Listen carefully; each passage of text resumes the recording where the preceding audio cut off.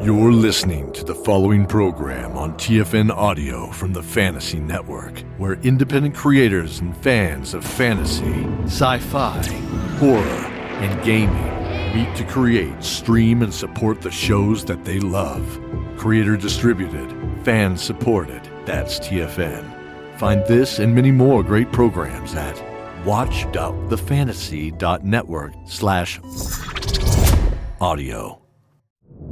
You're listening to the following program on TFN Audio from the Fantasy Network, where independent creators and fans of fantasy, sci-fi, horror, and gaming meet to create, stream, and support the shows that they love. Creator-distributed, fan-supported, that's TFN. Find this and many more great programs at watch.thefantasy.network/audio.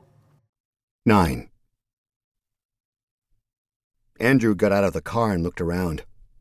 Feline got out on the other side of the car, turned her face against the woods and sniffed the air. "Something here smells weird," she said. "I'm sure it does. If a bunch of Native Americans time-traveled here, I'm sure they left a smell behind. Can you find them?" Feline wrinkled her nose. "Of course I can. My sense of smell is about 14 times as keen as yours." She put a hand to her ear. "And I can hear a weird sound, like a buzzing or something." Andrew looked at the deserted party area, still lit up by the spotlights. Cakes and other assorted party snacks were scattered everywhere, but he couldn't see any dead bodies or much blood. If the natives had come to attack, they must have been distracted by something. He looked at Feline as they walked towards the woods. He wouldn't have preferred taking her along, but he needed to have some sort of guarantee that Darcy wouldn't just cast a teleportation spell and jump to the other side of the world. Feline was obviously someone he cared about. He had considered putting handcuffs on her and leaving her in the car, but on the way here, he had realized she might be an asset, and had left her free. "This way," Feline said, waving him along. Andrew pulled out his flashlight but did not turn it on. Instead, he held it under his gun. A light as bright as a flashlight would spoil both their night visions, and Feline was obviously not having any problems. Her eyes glowed a faint yellow in the dark as she found her way through the woods with ease.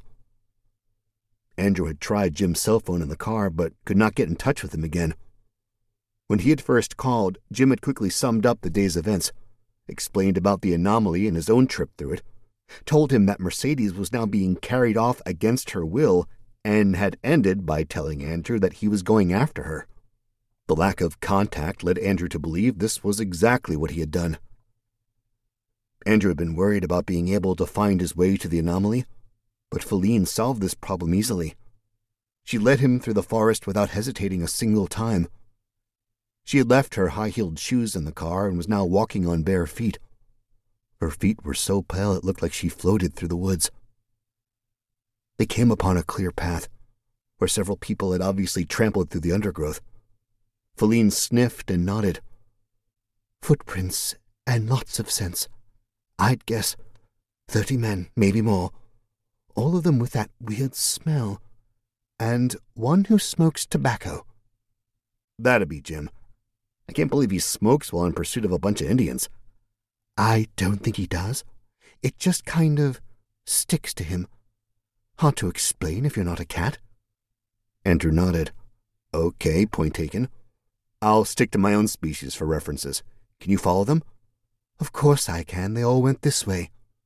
She hesitated. "That weird sound is also coming from here."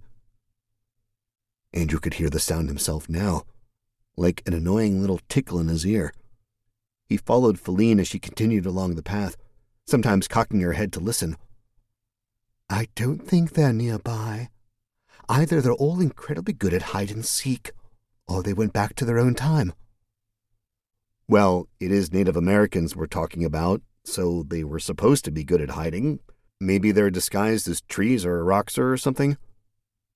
Feline looked at him in the dark. He couldn't see her expression, but he was sure she was studying him. "Was that supposed to be funny? I'm not that good at understanding humor." No, it wasn't. It was kind of a racial stereotype, I guess. If you grew up watching Western films, you expect Indians to hide pretty much in plain sight. If they did, I'd be able to hear them breathing. Don't worry. She went on, with Andrew close on her heels. When they emerged in the clearing, Andrew made a low whistling sound as he studied the anomaly. Wow. So that's what a hole in time looks like.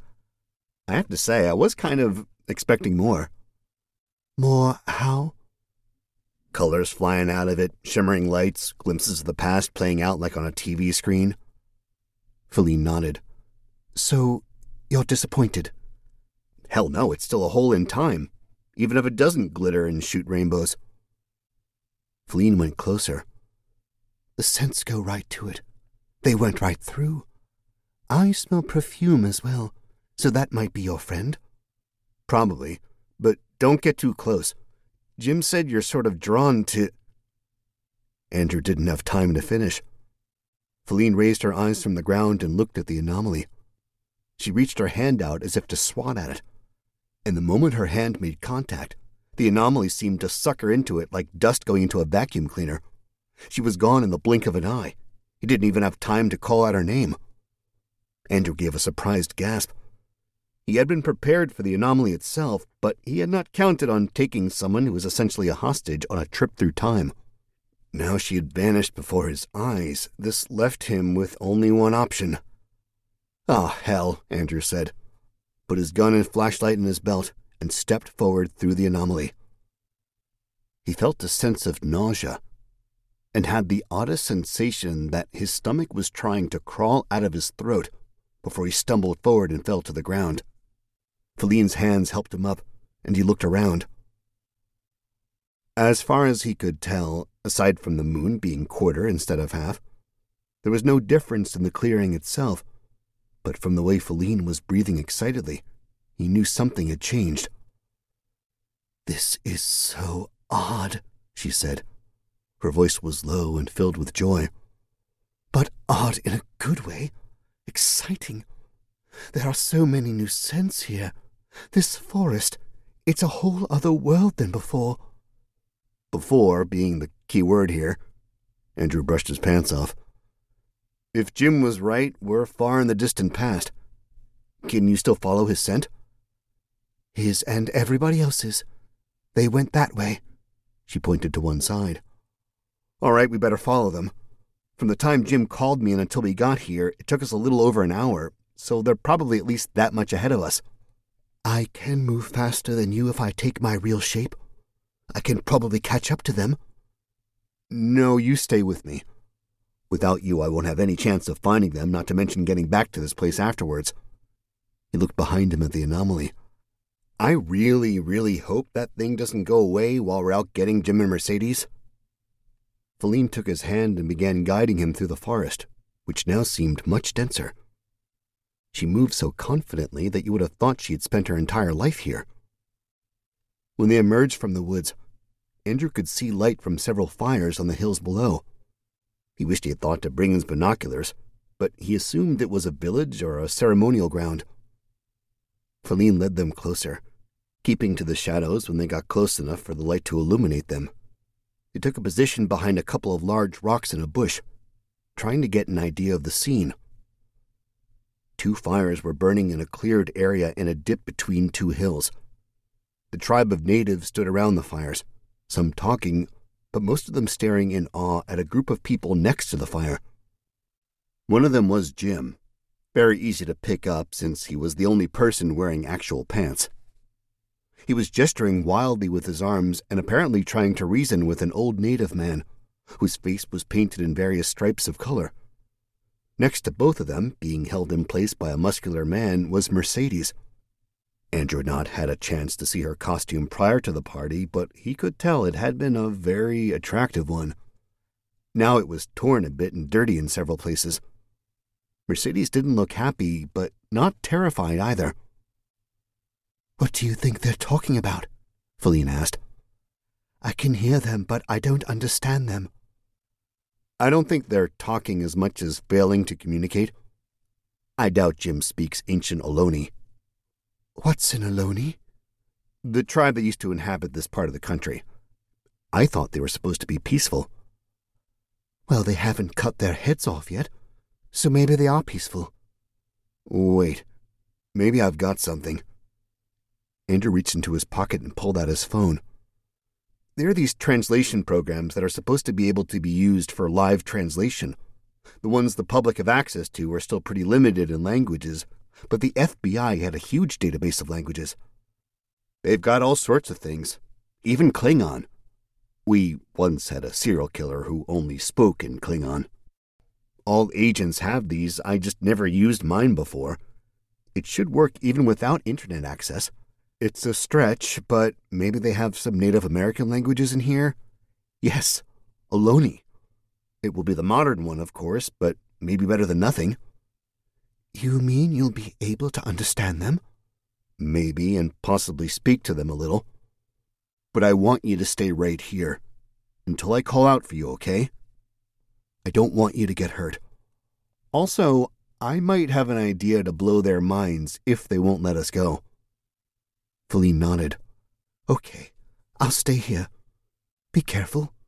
Oh, I intend to. I have no wish to end my days as a pincushion. Andrew moved out from his hiding place. When he was a few feet away, he straightened up, walking tall and calling out, Jim! Jim turned his head and spotted him. Several warriors also turned and raised their weapons. Andrew raised his hands in a slow, peaceful motion, holding his phone up in front of his face and saying, Friend, friend. His phone said a word he didn't recognize, but it seemed to have an effect with the warriors. The old man in front of Jim said something, and they lowered their weapons. The phone in Andrew's hand said, Unknown, unknown, messenger from, unknown, spirits of trees. Andrew nodded. That's right, messenger from the spirits of the trees. Just like him, he pointed to Jim. He and I, the same. He felt it best to stick to as few words as possible since he didn't know how the translation would sound on the other end. The phone said something that sounded like gibberish but seemed to impress the warriors. The old man pointed to Andrew, and his words came out. You, unknown, spirit from, unknown, take woman of tribe, spirit of trees, said, go, war. Andrew shook his head, understanding that they obviously thought Mercedes was one of their people. No take. She is spirit too. He looked at Jim. Did you tell them to go to war? I have no idea what I said. I was just trying to get back to the time hole. Who knows what they thought I said? The old man stepped to Mercedes and let his hand touch her cheek in an affectionate gesture that seemed strange, just as he was in war paint. He spoke with affection in his voice as well, and when Andrew heard the translation, his eyes widened. Unknown, my daughter returned to unknown me. Jim pointed to himself. No, not your daughter. She's... Jim, he doesn't understand you. Andrew handed him the phone. Speak into this, and keep it short and sweet. She's not your daughter. She's my daughter, Jim said, immediately regretting it. The skin color alone would make them doubt that. I mean, he said, but the translation had come through, and several of the natives apparently found it very funny. They smiled or laughed around the fire. What's so damn funny? Mercedes said, but Andrew grabbed the phone again. She belongs to us, to the spirits. We will take her back, by force if we have to. Jim looked at him, cocking his head.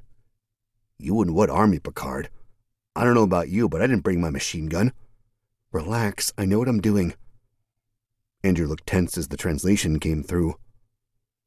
The old man gestured angrily towards them and said a long sentence. What came out was, No one, unknown, stops me, unknown, unknown, takes my daughter away, unknown, war. So they'll fight for her, Jim said. Kinda had that figured out already. He might fight for her, but let's see how the warriors react to this. Andrew turned his head. Come out, Feline. I need your help. Jim lifted an eyebrow in surprise when Feline walked into the light of the fire. Her blonde hair glistened in the firelight, and even though she was only wearing a black shirt and jeans, she looked elegant. Andrew faced the old man. "Release her, or we will turn your warriors into cats." When the translation came through, it visibly upset several of the younger men. Some of them seemed to pull back from the fire, others huddled together in groups. The old man stood his ground, however. "All right then," Andrew said and turned to Jim. "Say something magic, just anything, and tell her to turn into a cat. Make it impressive. They seem to have the most respect for you, so it should be you." "What the hell are you?" "Just trust me. Do it." Jim turned to Feline, who stood silently and waited by the fire. He raised his arms in what he hoped was a suitably impressive magician's pose and shouted, "Abracadabra! Simsalabim! Shazam! Turn into a cat!" Feline paused a moment for dramatic effect, before slowly beginning her transformation. She began with her eyes and hands, as those were the only parts she could control without changing completely. She opened her mouth when her cat teeth appeared, wanting to give the old man the full view of the transformation. She could usually change shape in a few seconds, but she drew the process out for almost 15 seconds this time. Her face became triangular and covered in fur. The whiskers under her nose appeared, and the tail appeared on her backside. As she was somewhat smaller as a cat, she slid quickly out of her clothes and stood in front of the old man, shaking her tail back and forth slowly. The warriors exploded in panic. Most of the men fled into the night, screaming. The man holding Mercedes's arms looked like he would have fled too, but the steely gaze from the old man kept him there. The old man slowly knelt and put out his hand to touch Feline. She allowed him to touch her back and gave a small purring sound when he did. Andrew was impressed with Jim, who, despite not having any idea what to expect, kept a completely still poker face through the entire transformation. Finally, he pointed to Mercedes. "Now release my daughter, or this will happen to you all." The old man listened to the translation. He gestured to the man holding Mercedes, and he let go, obviously relieved. Mercedes took a few steps away from him, and Jim put his arm around her. "And you stay out of that forest from now on," Jim said. "That's spirit territory." The old man lowered his gaze. Jim was unsure if it was in surrender or in acknowledgement. "Can we get out of here?" Mercedes said. Her eyes were on Jim, but she kept glancing at Feline, who was busy licking her fur. "I think so. Andrew, let's back up and go back in the forest." Andrew looked at the few remaining warriors and the old man and nodded. "Okay, Feline, go back to the woods and meet us there. I'll bring your clothes." He bent and picked it up. Jim took the phone and held it up, feeling the need for some kind of closing statement. "The spirits bless you all," he said. May your hunting be good this summer." "How original, Mr. Dances with Wolves," Mercedes said as they retreated back towards the forest. "Couldn't you have told them something profound?" "Like what exactly? Do you want to go back and talk some more?" Mercedes didn't reply, but seemed to shift her pace closer to Andrew instead. Feline gave them a few moments to get out of the firelight before she got to her feet, stretched, and ran for the tree line herself. The remaining warriors were obviously not in the mood to shoot at her, and she disappeared into the darkness safely. When she met up with Andrew, Jim, and Mercedes a few moments later, she took her human shape fast and reached for her clothes. Jim looked away, while Mercedes was obviously too impressed to think of modesty. "Dios mío! What the hell are you?" she asked in a low voice. "She's a long story, is what she is. Let's get back to that time portal," Andrew said. "Feline, can you lead the way? It's too dark to tell where we came from." Feline nodded and led the way. The trip through the dark woods went fast and uneventful, but took a little longer. Mercedes had only been wearing costume shoes, and they had been destroyed during her kidnapping, leaving her barefoot. After a while of trying to walk and whimpering every time she stepped on a rock, Jim finally lifted her up on his back and carried her that way. When they reached the clearing and the anomaly, Jim drew a sigh of relief. He had been afraid that it would have vanished by now. "All right, let's go home," he said. They all emerged one by one in the forest they had left behind in the 21st century. When they had returned to the parking lot, Jim pulled out his phone and called Inspector Charles. It was a fairly simple procedure to get a patrol car to put up a perimeter around the forest, to make sure no one else strolled into the anomaly. "What are we going to do about it?" Andrew said. "We can't just leave it there." "If all else fails, maybe we can buy the land and build a containment field around it. But right now I'm going to find out if there's some kind of wizard who can close the thing up. Of course, I doubt if the city wants to foot the bill for it." Andrew smiled. "Actually, I know a wizard who might be interested in doing it for free. Let's call it community service."